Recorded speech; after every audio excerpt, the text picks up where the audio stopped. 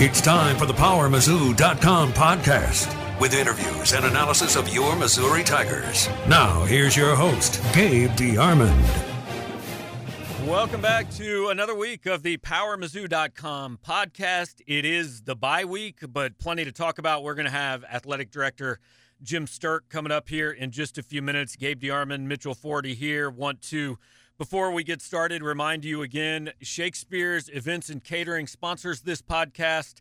It is a bye week. There is no football to watch in person. I guess there's football to watch on TV, although it's mostly horrible. So you should get a bunch of pizzas, 8 of them at least. Order them from Shakespeare's Events and Catering. Just call one of the restaurants, walk in, whatever. Get that, mention the podcast. You're going to get a big discount, and that's going to make everybody happy, including you, after you eat the pizza. So thanks to Shakespeare's over the last few months has been sponsoring this podcast. We hope they will continue, and that means we hope that you will take advantage of their offer with Power Mizzou and order a bunch of pizza this weekend. Mostly, Mitchell, we're going to kind of have Jim Sterk on and then probably mostly react to what he says, but Missouri 3-1, and before we talk to Jim, we're back to the point for me. If this football team doesn't win 9 games, I'm not going to use the word failure, but I will use the word disappointment. Yeah, especially with, A, how Missouri's been playing, and B, how the rest of the teams on its schedule have been playing. It just kind of gets worse and worse with teams losing quarterbacks and losing to bad teams. Missouri has clearly rebounded well from that loss to Wyoming, and the game since their defense has outscored other teams' offense. Their defense's touchdowns have been more than the other team. Like I said, the schedule is looking very favorable. So right now you look at probably Georgia as the only game that you say, man, I really don't think they're going to win that one. Every other game going down the stretch, they should have a pretty good chance. If Florida is going to be a toss-up, I wouldn't be surprised by the time that game rolls around if Missouri's actually favored because they're at home. But the only other one on the schedule that you look at and say, yeah, I can see that being kind of tricky is at Kentucky. Mm-hmm. Kentucky is an underdog to South Carolina this weekend. Yeah. Right. They don't have their starting quarterback. They were already, rebuilding a lot from last season. They lost a ton. Yeah. So, that it's one of those things where certainly Missouri needs to show it can beat Kentucky, like they did to South Carolina. They haven't beaten Kentucky since Barry Odom took over, but right now you would say Missouri's probably the more talented team. So real quick before we talk to Sterk, let's run through those other 5 games on the schedule. Mm-hmm. And we're going to rate these anywhere from this is going to be, this is the one that I could see them tripping up to, oh my God, this is a disaster if they lose. We start with Troy. I don't think it's the easiest game left on their schedule of those 5. It may be the toughest, but it's very close to, oh, my God, this is a disaster if they lose. Yeah, you can't lose to 2 group of 5 teams in the same season, and especially with a team that might win 8 or 9 games. So, yeah, and it would be good to go ahead and get the bye week monkey off the team's back since there's 2 bye weeks this year. So, yeah, I actually think – I said this at practice the other day. I feel like I would be less surprised if Missouri loses to Troy than if it lost to Ole Miss, Arkansas, or Tennessee, which is wild. I'm not saying necessarily Troy's a better team, but just I think sometimes these Group of 5 teams come on the road and they'll really get up for a game more so than maybe Ole Miss would, and Arkansas and Tennessee are just disasters. Yeah, but I still think it's a game Missouri should absolutely win and win easily. And I agree on Arkansas and Tennessee, but the next game is Ole Miss.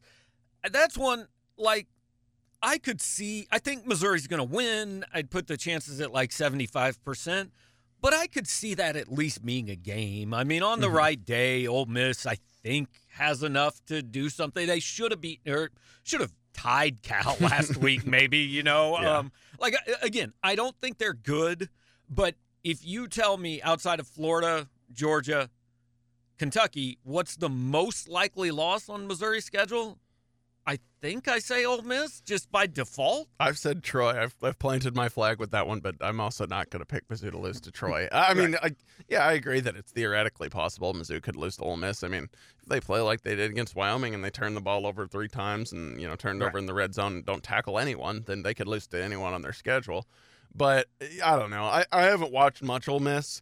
I can't get over the offensive numbers they put up against Memphis. They were just horrific. I mean, they had like 7 first downs in the game and stuff like that. So I don't know. It's very possible. Clearly, their offense gotten better. They looked a little better with that backup quarterback at the end against Cal. But yeah, I mean, that's the fourth homecoming Plumlee. at home. You shouldn't lose that game. Yeah. Then the next one's at Vandy.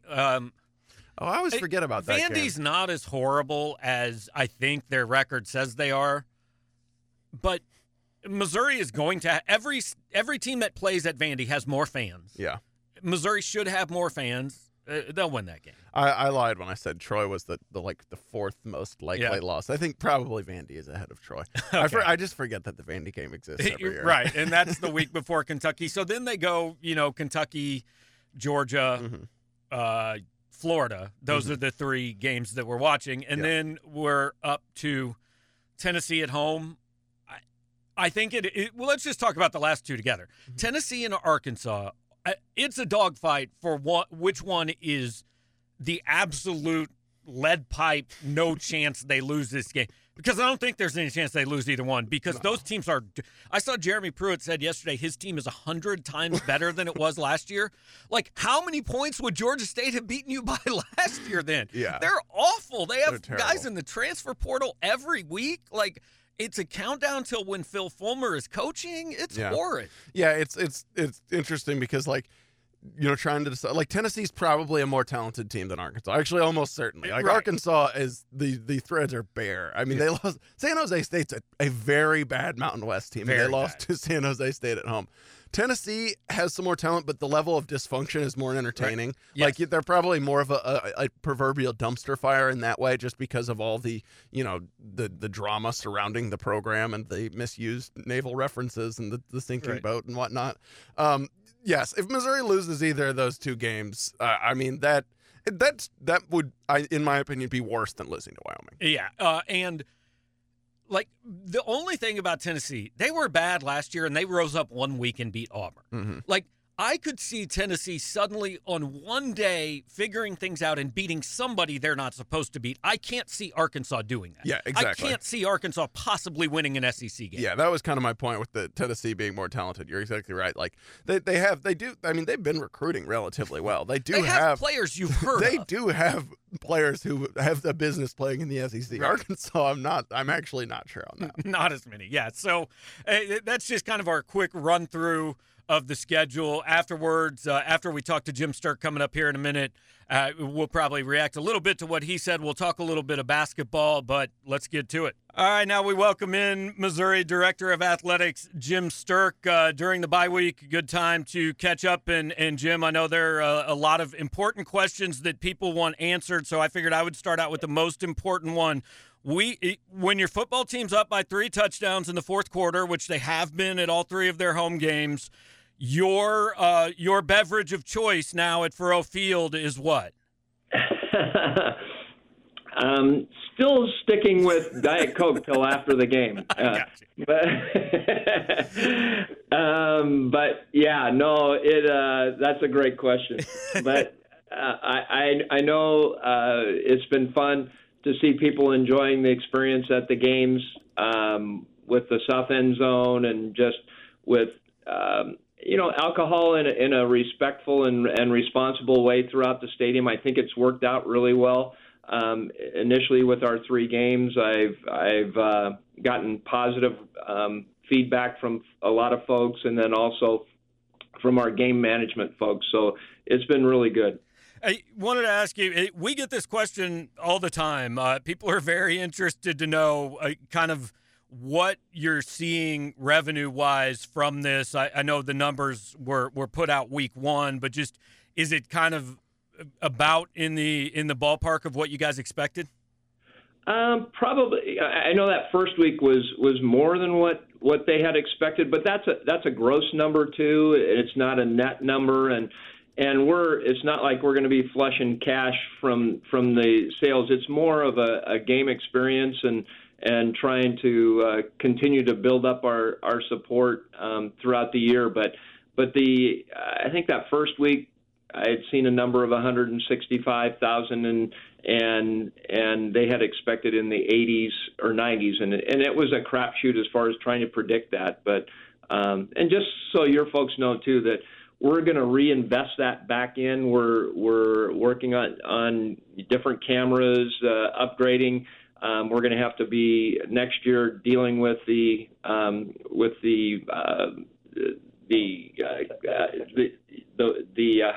drawing a blank on metal detectors. Why? I got in late last night. Sorry, but I was traveling to DC for our Lead One AD meetings. But the metal detectors and looking at the latest versions of those and how we can minimize the number of staff, because it takes a lot of people to do that. So a lot of things in the works that I think the alcohol sales benefiting the fan experience, but also then helping us reinvest in making a better experience at Faurot Field. Jim Mitchell-Forty here. Speaking of the game day experience at Faurot Field, obviously the south end zone is now fully in use, has been for the past 3 home games. Just what are kind of the reviews you've been receiving on that, and what specific areas have fans expressed pleasure with? Everything from the sound at the games, and we really, worked on enhancing the sound system there. The video boards, the interaction that way, and then the premium areas and the seating couldn't have been more positive as far as the feedback from folks that they're really enjoying those, and I think it's helped everyone in the stadium with the sound and the video and all of that. And keep it more intimate. I even had people say, "Did you move the sidelines in closer on the over the past year, because it sure looks like it." And so I think it makes the stadium a better all-round atmosphere. On the field, obviously week 1 was tough, but they've rebounded and playing very well. Just kind of, what's your view of where things stand in your conversations with Barry a third of the way through the season here? Yeah, so obviously tough one, but I had looked at that for 3 years. I told people I took we were a Sweet 16 team with Kawhi Leonard, 2-time MVP in the NBA, and went to Wyoming and had 9 points at halftime once. And it's just a different deal. And unfortunately, we had the ball bounce, but bad for us there, and losing 3 turnovers and all. But I think I came away even from that game feeling a lot better than what I could have if they would have just let the momentum of all those bad things happen. But they fought against it and really came back and almost won the dang thing. So I felt good about the culture and where the direction of the team. I think Barry felt the same way, and I think hopefully something bad like that happening early helps us not have something like that happen to us again. And I think they've showed it in the past 3 weeks. They've really focused in and dialed in, and I think they're just trying to get better every week, because now the competition is going to continue to get stronger. I know a lot of people have asked us this, and I know the basic explanation, but it will be more meaningful coming from you. And that game was scheduled well before you were here, before Barry was here, but a lot of people said, why is Missouri playing that game? Can you kind of explain why? I know that game was on the schedule before you were here, but why maybe that game wasn't bought out? Yeah, so it's a home-and-home agreement that was made, I think, in 2007 or something like that. And that was, I think, Dave Christensen had gone from Gary Pinkel's staff, and so I think they were looking for a home-and-home. And we need those, continue to have those games. We're you can tell my scheduling interest. We're going to go to San Diego State for a home and home as opposed to Wyoming, and I try to look at it. When you need to do those home and homes, and you can't have every game at home, and one, it would wear our fans out, and two, financially to make it work. You try to do these home and homes with maybe a group of 5 or another Power 5 school, but for me, I try to what can that do for Mizzou athletics? What can it do for the football program, and what can it do for the university overall? And so, for us, scheduling a San Diego State, and it's out there a ways, but we can hit the LA, the California market, and have an impact there in a positive way, both from the university standpoint and then also for athletics purposes and football's purposes. But Wyoming we went out to Denver, and we have 5,500 alums in the Denver area in the Rocky Mountain alumni group there, and so that was great. It just didn't end up in a positive way. Jim, I know one of the big discussions nationwide surrounding football during this past year and past few years is the attendance and, kind of combating the shrinking attendance nationwide. You all did a few things, but obviously the South End Zone, but also changing some of the pricing structure and adding a little bit to the in-game experience at Faurot Field. First 3 games have all topped 50,000 with the announced attendance. Just what's your kind of feeling been about those numbers so far? Yeah, I think from the things that we've done, and then obviously the performance of the team, I feel optimistic about we can continue to grow the base. And I think people are having a great experience. We're trying to have a price for everyone so it's affordable, for someone that just wants to get in the door, or someone that wants really good seats or wants premium area. So we try to have a menu, if you will, of things that can bring people to the game and have a great experience and support the team. And so that's what we're trying to do. And I think overall, like individual game wise, I think the last numbers I saw last week were up pretty significantly, and we want to continue to grow that as the season goes. Talking with Mizzou AD Jim Sterk, and it is Programming 101. You don't put the stuff everybody wants to hear right away because we want them to listen to more than the first couple questions. Can you explain? I'm not going to ask you when's the ruling coming down because I know nobody knows that, but can you explain kind of the timeline of when there is a final ruling from the NCAA, how you guys will find out? Will you get any lead time as far as knowing, hey, this is coming down, and do you have any idea what to expect at this point? When not what the ruling is, but when you might hear? Yeah, so and just trying to survey what the NCAA has done recently with cases.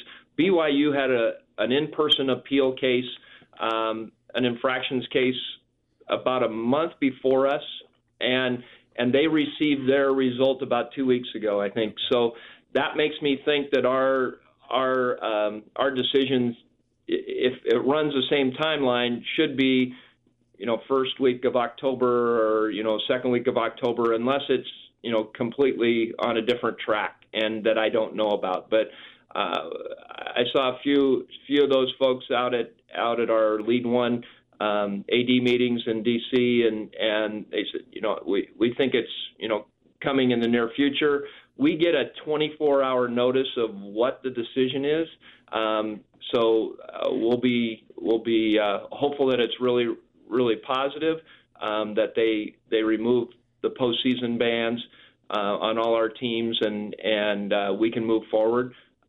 But what makes me think that is there was another decision with Mississippi State in almost the identical case. In fact, ours was probably less egregious than theirs, and they didn't receive any postseason. So hopefully there was a correction in the marketplace, if you will, or in the decisions that lead to a good decision for us.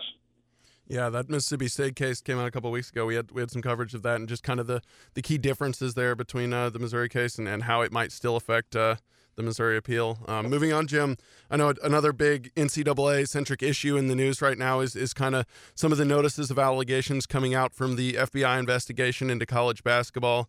As you're at a conference like you were this past week talking with other college athletic directors, is there kind of a sense of urgency? Are people really hoping that this stuff can kind of get resolved quickly, or is it just more this is such kind of a deep embedded issue that it's going to be a lot of years to figure this out?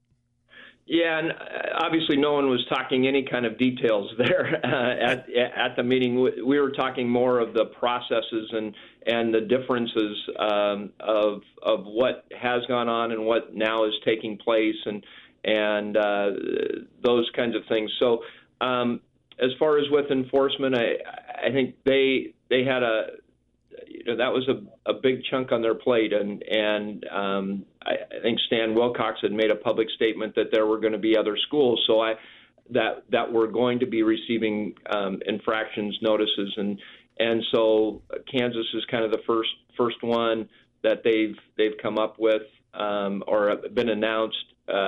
So I think that there's going to be others, and they'll be working through those. They're very complicated cases, but I'm hopeful that we can move forward, and if people are doing things intentionally, then they need to be punished, and we need to clean that up. And so I think that's something that I think everyone that tries to do it right and tries to have play by the rules, if you will, and do that, are hopeful that can persuade people from not doing it in the future. And so hopefully that's where we end up, and we can move forward in basketball because it's a great sport, and there's a lot of positives to it, and these are unfortunately some negatives that have come out. I've kind of a two-part question in reaction, not to one specific school on this, but this whole process in general. The two schools that have received notices of allegations in this, I have been struck by the language in what they have said after they got that. And I can't say for sure that they're looking at your all's case and saying, hey, we're going to come out very strongly and say we don't believe this, and we're going to be almost confrontational. But in talking to other schools, do you get the sense that people took notice of what happened to you guys and have taken a little bit of an approach that, hey, maybe the idea isn't trying to cooperate, and maybe the idea is to say we are going to fight this? Well, I think there's a big difference. And maybe they looked at us and we cooperated fully. We received exemplary cooperation, and we turned ourselves in to begin with. And so, big difference in those cases. People are trying to relate them. I think there's a huge difference in those cases, our case and those cases where they didn't turn themselves in, and I think that's a big difference. And so I think the results, maybe they looked at it and said it doesn't serve us to turn ourselves in or cooperate or whatever. Maybe they're going along that line. I think that's why our appeal and the decision that comes out in our appeal is very important to the membership in the future, because if they do not overturn our postseason, then totally people are going to take that kind of action, and they're going to fight it every step of the way. The other, and that kind of leads into my other question about this. To me, just looking from the outside, I would think that a lot of people in college athletics and college basketball specifically are watching this and saying, I mean, these cases are so different because there's actual evidence that's been out in court. I mean, this is stuff the NCAA usually doesn't get in investigations. To me, these cases also have an impact of, if something isn't done here, the NCAA is sending a message that, hey, there are no rules anymore. I mean, how closely are you guys watching that, and is that too strong of a reaction if these coaches and these programs don't really serve severe penalties? I think the NCAA wanted more evidence. The FBI wouldn't turn over any evidence that wasn't, accessible in court or presented in court. So they didn't get everything they wanted, but they got a lot of information, and I haven't kept up on the details of it, but just from a 10,000-foot view. But I think that. That could be, a case could be made that if there's not results where there's clear evidence that things went on, then it does send a message to the membership that maybe we don't want to have. Jim, switching gears a little bit here. One thing that anyone who was at the SEMO game noticed was you all brought in a lot of kids from around the state, and they were here kind of for a whole day event. It was called the Mizzou Youth Experience. Just wanted to give you a chance to kind of elaborate on what went into that and what the kids got to experience, because I thought that was a pretty cool thing. Well, thanks for bringing that up, and Brian Brown has done a heck of a job in coordinating that and really building it up to this past year where we really had a couple of weeks ago. It started, when I came and really felt like there was a need for Mizzou to reach out and touch parts of the state that maybe they had a different opinion of what was going on at the university, and I felt like athletics could be the attraction, if you will, and invite kids to come experience a game, but at the same time also experience what's going on at the university and the opportunity to go to college that maybe they haven't thought about. And so we started with St. Louis, and this year we expanded it with St. Louis and Kansas City, and then Caleb Jones with the electrical co-op throughout the state. We had kids from throughout rural Missouri as well, and so they were able to come here. About half of them came early, and then they went through learn labs around different disciplines. I think there were 30 different disciplines that showcased what you might study if you came and looked at geology or vet med or just different parts of the university that people don't get a peek in unless they're a student here. And so that was really neat. And we had some great alumni and sponsors that helped fund that. And then they had a tailgate. The chancellor spoke to them. Conzo, they learned from one of the fraternities some of the cheers and for as a student, and we gave them all tiger tails, and then they came to the game and had a great experience. So it was something that, I was a farm kid, never thought about, when I was in sixth grade about college and all, but it was neat to bring those kids here, over 2,000 kids, and experience it. And we want to continue to do that and showcase all the great things that are going on, not only in athletics, but across the university. No, you got a busy day. Just want to give you a chance before we let you go, whether it's, Jaden Cox winning another world title, both basketball programs start practice yesterday. What kind of is, has you excited for what's coming up in addition, obviously, to the rest of the football season? Well, something really neat. You don't get to do this very often, but we're going to be opening up with the city of Columbia out at Gans Creek a world-class cross-country course. And cross-country is not usually a fan-friendly environment because they'll, stake out a course, and go into the woods. You see them for 100 yards, and they go into the woods, and they come out at the last 100 yards. This one they designed, and they talked to Mark Burns and Coach Halter about how do you design a course, and the city took it on and has really developed something special out at Gans Creek, and we'll be doing a ribbon cutting out at 4:15 or so, and then both the men and the women have cross country meets, and they built up berms so you can see over half or three-quarters of the race from these berms, and that'll be really special and something that's not done anywhere across the country. There's a high school meet the next day. They expect about 6,000 people at this with the participants and all the kids, and then the state high school meet is going to be there. We're going to be bidding on NCAA regionals and then a national championship. So in the future, so it's something that's going to be really special for our student athletes, but also the community, and it'll help bring economic impact to the community throughout the years ahead. Jim, last thing for me. Gabe got his funny question in to start, so I got to ask here before we let you off. Fully healthy in your prime, could you take Moon Choi in a 40-yard dash? Because those wheels we saw on Saturday, that was some speed. Yeah, he did have some wheels. I was impressed, and the deans. You wouldn't believe all the emails I was getting prior the 2 weeks prior. To Moon initially asking and telling me he wanted to race the helmet car, and then all the deans getting involved, and warm ups and training, and it was crazy. But we do have some competitive people on the academic side and administrative side as well. Is Moon Choi fully healthy after that? It looked like he might have blown a tire at the goal line.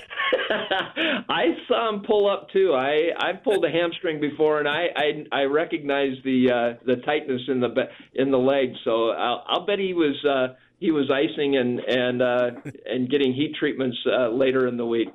All right, Jim. Appreciate the time. Thanks for joining us, and we'll catch up with you. All right. Thanks, guys. All right, Jim Sterk, the athletic director at the University of Missouri. Appreciate him obviously taking the time. Bye week's always kind of a good time.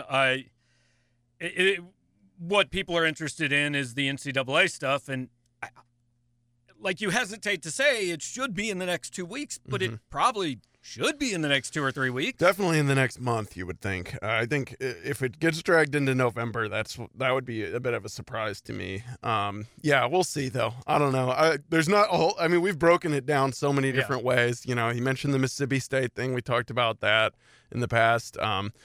His argument about and what you prompted with the kind of chilling effect on cooperation. That's been kind of a cornerstone to Missouri's appeal for a long time, even before these most recent notices of allegations went out in the basketball thing. And, you know, maybe that I can imagine a possibility where that does help that argument from Missouri, you know, saying, look, like people are looking at the blueprint you laid out in this case where this school cooperated and got hammered, and if you don't reverse that then you're just going to get what met with a lot of opposition when the investigators come to town. It seems like to me, between the whole cooperation issue with the basketball stuff, where again, and I'm not joking when I say this, if these coaches get off fairly light, everyone should cheat.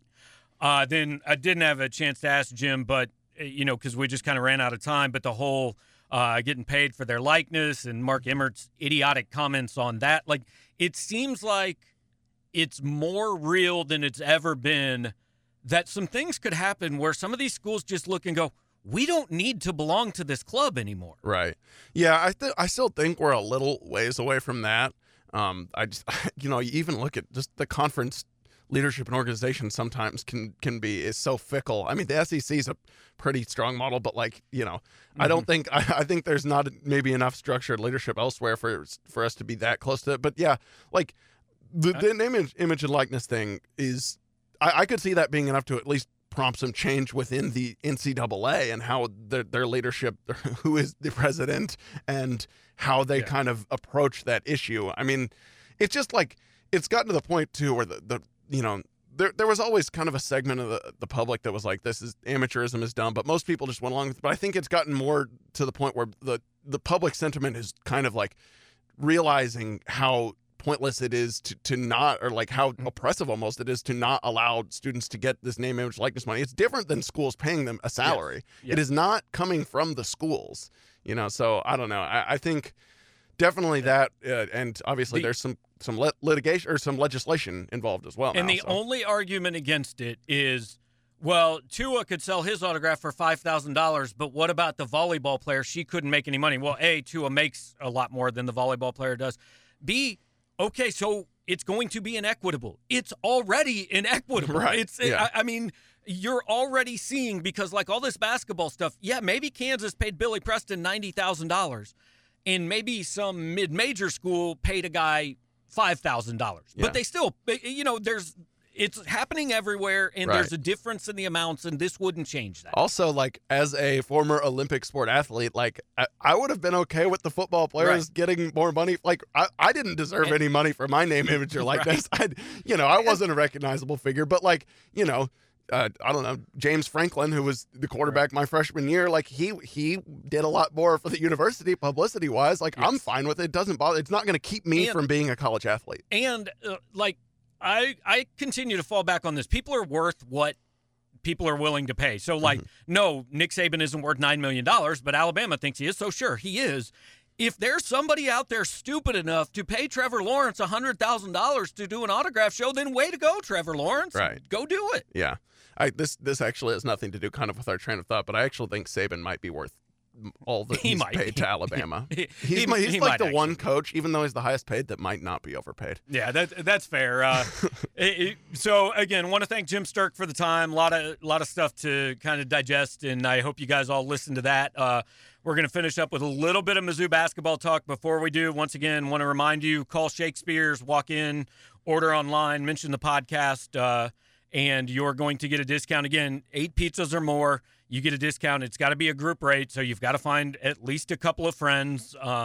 We ordered Shakespeare's last night, only 2 pizzas. We're not we do not get 8 pizzas for 3 people, but if you do find yourself needing 8 pizzas, mention the podcast. You're going to get a discount. So even though it's the bye week, a lot to talk about. Missouri had basketball media day yesterday. Yesterday was the first day of practice, and you wrote about it this morning. The only thing that I thought was noteworthy to come out of that is Cuonzo Martin said he's going to play the way that a lot of people have been wanting him to play for the last year. He's typically had one of the slower teams in college basketball, always had like a traditional 2-post guy. He says we're playing 4 guards, and now one of them may be Kobe Brown or Trey Jackson, who isn't guard size, but we think has guard skills. This is the way college basketball is going. It's Missouri's best chance. Yeah, I agree. Saying 4 guards is maybe a little misleading because, like you said, I mean, Kobe Brown and Trey Jackson are both 6'7", 6'8". But if they can built handle like the ball. But, yes, that was his point. They can, do more than Kevin Puryear was 6'7", but he was more of a post-up type player. Kobe Brown played guard in high school basically his whole career. Trey Jackson, I've watched him play. He spends a lot of time on the perimeter. He can shoot the 3. Cuonzo basically he wants to surround Jeremiah Tillman with guys who can handle the ball, space the floor, knock down the 3. And he didn't specifically go much into pace, but I think play a little bit faster. I don't think you're going to see them start with smaller athletic guys, you're going to play faster. I don't think you're going to all of a sudden see him start, full court pressing or anything like that. But I think, those who watched the team last year would say that definitely is something the team was lacking, was just kind of some athleticism and ball handling on the perimeter. I think this favors a guy like Xavier Pinson. I think it's a system Mario McKinney can play in. The impression I got, and he talked about, maybe being able to go 10 deep, the way they're going to play, I think and look, nobody plays 13 except maybe Mike Anderson, but I think it's fairly apparent 11, 12, and 13 in some order are probably Reed Nico, Axel Okongo, and Parker Brown, and these are guys that I just don't expect to see meaningful minutes for, barring Jeremiah Tillman either getting hurt or losing his mind and getting 3 fouls in the first 3 minutes, which is not impossible. We've seen it several times. I think Reed Nico plays a somewhat similar role to last season, maybe a little less. We were talking about this actually a minute ago. Which you wouldn't really term meaningful minutes. No. I mean, there were times when he played meaningful minutes because of fouls, and that's the thing. Yeah, it's just and Conta said that, barring fouls, and certainly that's not something you can discount given who is playing center. I agree. I think there's a chance maybe I guess Parker Brown could step in and play rotate a little bit with the 2 4s. But you've got Mitchell Smith there, who is more experienced. Yeah, I don't know if he's more athletic or not, but I feel like just from listening to Cuonzo, he's higher in the rotation. Yeah, but I agree. If you're playing 10 guys, I think it's the scholarship players aside from Nico Brown and Axel Okongo. He seemed relatively high on Mario McKinney yesterday. We know that Kobe Brown and Trey Jackson are going to play. I think they're basically going to man the 4 spot. So there you go. Only thing that I don't know. Mark Smith said this is the timetable.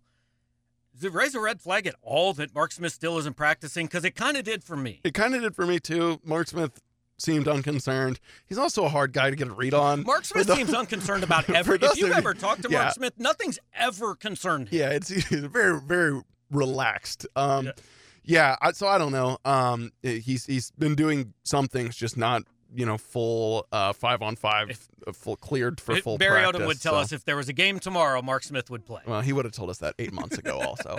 Yeah. So I don't know.